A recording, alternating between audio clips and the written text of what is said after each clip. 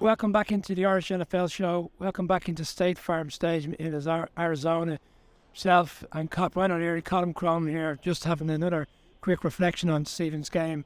The Kansas City Chiefs come out on top, winning the Super Bowl on a last-second field goal from Harrison Butker. Colin, your initial thoughts on the game?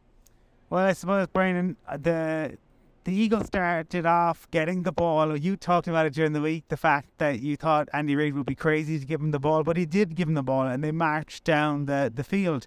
And I would say for most of the first half, the Eagles were by far the better team. It felt like it was only their errors that were keeping the Chiefs in it. Then you saw Mahomes go down, and he picked up an injury, and Jalen Hurts was playing really well. He obviously had the fumble, but then he responded really, really well from that. And the Chiefs, or the Eagles O-line and their D-line, I thought were immensely impressive overall. They were struggling to really get the ball moving on the ground, but overall it was a very, very strong performance.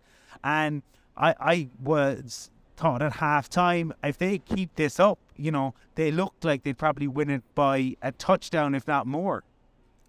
Yeah, I think to be up by 10 points, bearing in mind the first half we saw, it was a fair reflection of the game. I did feel after the Chiefs had gotten back down the field immediately after the opening touchdown with the Kelsey touchdown, it looked like they couldn't manage Kelsey for large parts of the game. And then they got the stop and they got the ball back, and it looked like the momentum had swung the Chiefs' way. But then again, they go and miss a field goal. And the Eagles quickly marched down the field, score a touchdown.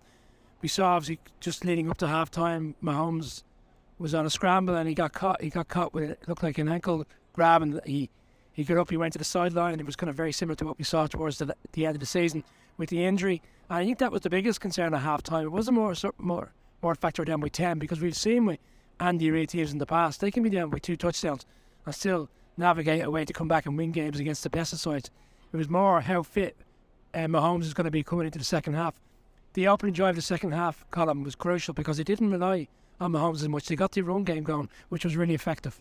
Yeah, Pacheco came out and he had a head of steam on him, and McKinnon was really good as well. They started it was everything you would want it to be. Kelsey had a low catch, which made a big difference, and just they went down the field and it felt different. It felt to me, even though you're right, like they responded to that Eagles piece, but it felt like they clicked as a team.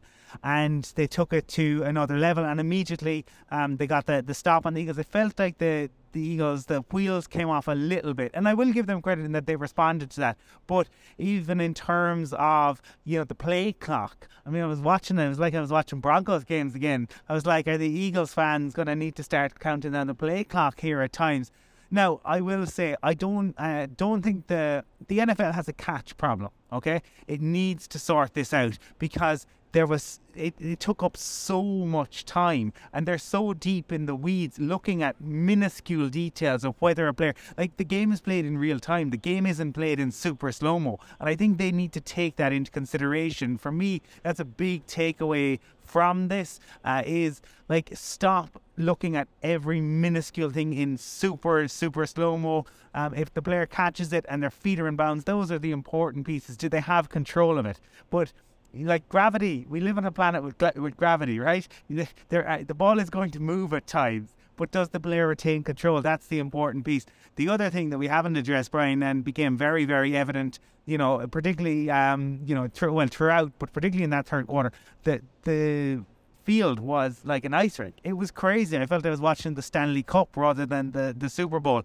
And that is something that the league is going to have to address. We're still here in the stadium, so you can definitely hear some noise around us. There's still people out on the field. The confetti is all over it. People are celebrating. So if you're hearing noise, that's what it is. Yeah, just on the catch, I don't know if the factor of the catch that Devontae Smith had in the championship game that was never looked at for various reasons. But we saw Andy Reid, the clever head coach he is. He was obviously waiting for a call upstairs to see, is it worth even doing the challenge? They kind of got quite fortunate, because they weren't in a position to get the decision down to them as quick, because the Eagles were looking to get a playoff. But obviously the Eagles got called, not necessarily Eagles, they had to realign the offense and the defense, which allowed Andy Reid a little bit more time to make a decision. Luckily, he was on the right side of it. It could have went the other way, but he was certainly right to call it. I'm going to call another player out for you. We're talking about wide receivers. Kadarius Toney. because we spoke to Matt Derrick yesterday, and we said he could potentially be the X factor. I'm not going to get into the touchdown he scored because it was just a great scheme and a great play. Anybody could have caught the ball and walked into the end zone. But it was nearly a situation where he changed the game effectively. It's now the longest punt return in NFL history, 67 yards, I believe, and he got it to the 1 yard line. At that stage, it looked like it was Chiefs' night. It was Chiefs' night in the end, but for a player, we said yesterday, X factor potential. Yeah, I mean, what a move by the Chiefs, obviously bringing him in terms of another great bit of business by Brett Veach and Andy Reid. And that was the difference, I suppose, was people like Tony, Travis Kelce. We heard a lot this morning, Brian, that the Eagles had brought in Vic Fangio on a 2-week deal to help their defense. Well, once again, I saw Vic Fangio's defenses come up short time and time again during his time in Denver, and once again that was the case. I think you sent it on to me at some point. Somebody had sent you a message saying Fangio must have left 87 off the scouting report, and it felt like that at times. Travis Kelce, I mean, he is incredible, but I'm left baffled by teams choosing not to double team. I would choose double team him, and if MVS or others beat you, then so be it, right? If you get beaten by Juju, then so be it. But Kelce was an absolute thorn in the Eagles' side all day long, and his ability to find space and his ability to make things happen is truly, truly incredible. Another rookie wide receiver goes in for a touchdown with the Chiefs. Sky Moore has had a difficult enough start to his NFL career. Kind of came on towards the back end of the season, had the big run in the playoff championship game, and obviously now he's gone in with a touchdown. And even after 8 points down, the Eagles respond immediately with a fantastic throw again to Devontae Smith from Jalen Hurts.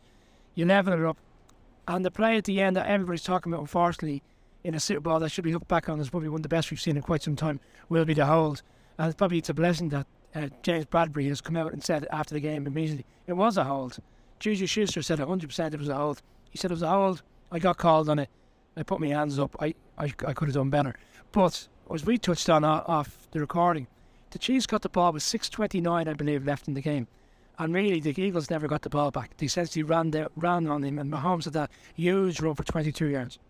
Yeah, the Mahomes run, I think, is the telling one. I mean, that ultimately made all the difference. But, yeah, look, on the hold, I mean, it was. It's a weird situation in the NFL, I suppose, in that you could probably hold or call offensive holding on every play. You could probably call defensive holding on every play. It's when it's egregious. But I agree with you. The fact that James Bradbury came out and put his hands up immediately hopefully will stop the talk, because it had begun to absolutely take off. And I don't think that was the deciding factor. I think the Chiefs were the better team on the day, and that made all the difference. I feel for Jalen Hurts, I really do. I think he's a young guy who has had all sorts of questions thrown at him repeatedly. I think every single time he has been questioned, he has responded.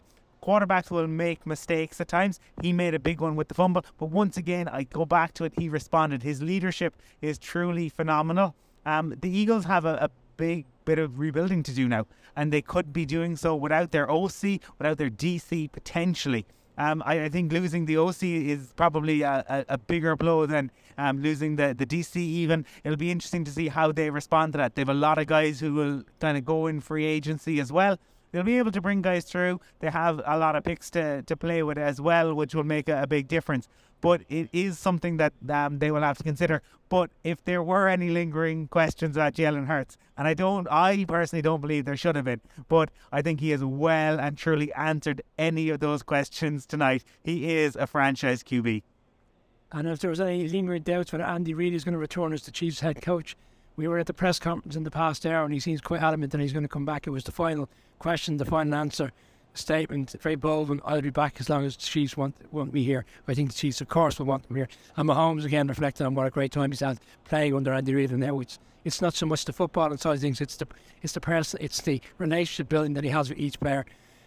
There's still a lot of people here, Colin, but we are signing out now. I imagine we'll be back later in the week with a podcast, an off-season podcast, which will be strange in itself. But it's been a fantastic few days with Colin as always. We've had a really good time in Radio Row, and a great Super Bowl to cap off another great season for the Irish NFL show.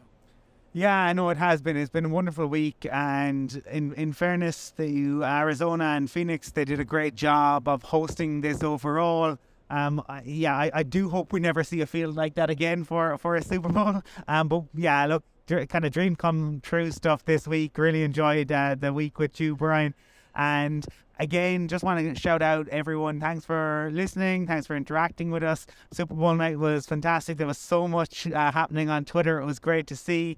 Again, thanks to Christina, to Declan, to Calla, who came on board obviously mid-season, and we really appreciate what he did. To Mark, we are continuing on, as Brian says. We're going to have content coming throughout the off-season. The league never sleeps, and the Irish NFL show never sleeps either.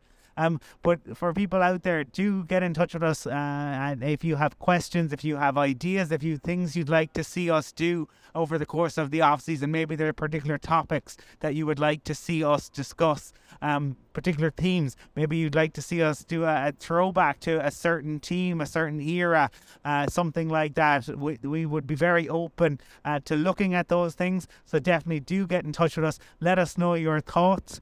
And as I said at the end of the video that Brian and I did in the stadium, we'll leave it there. So.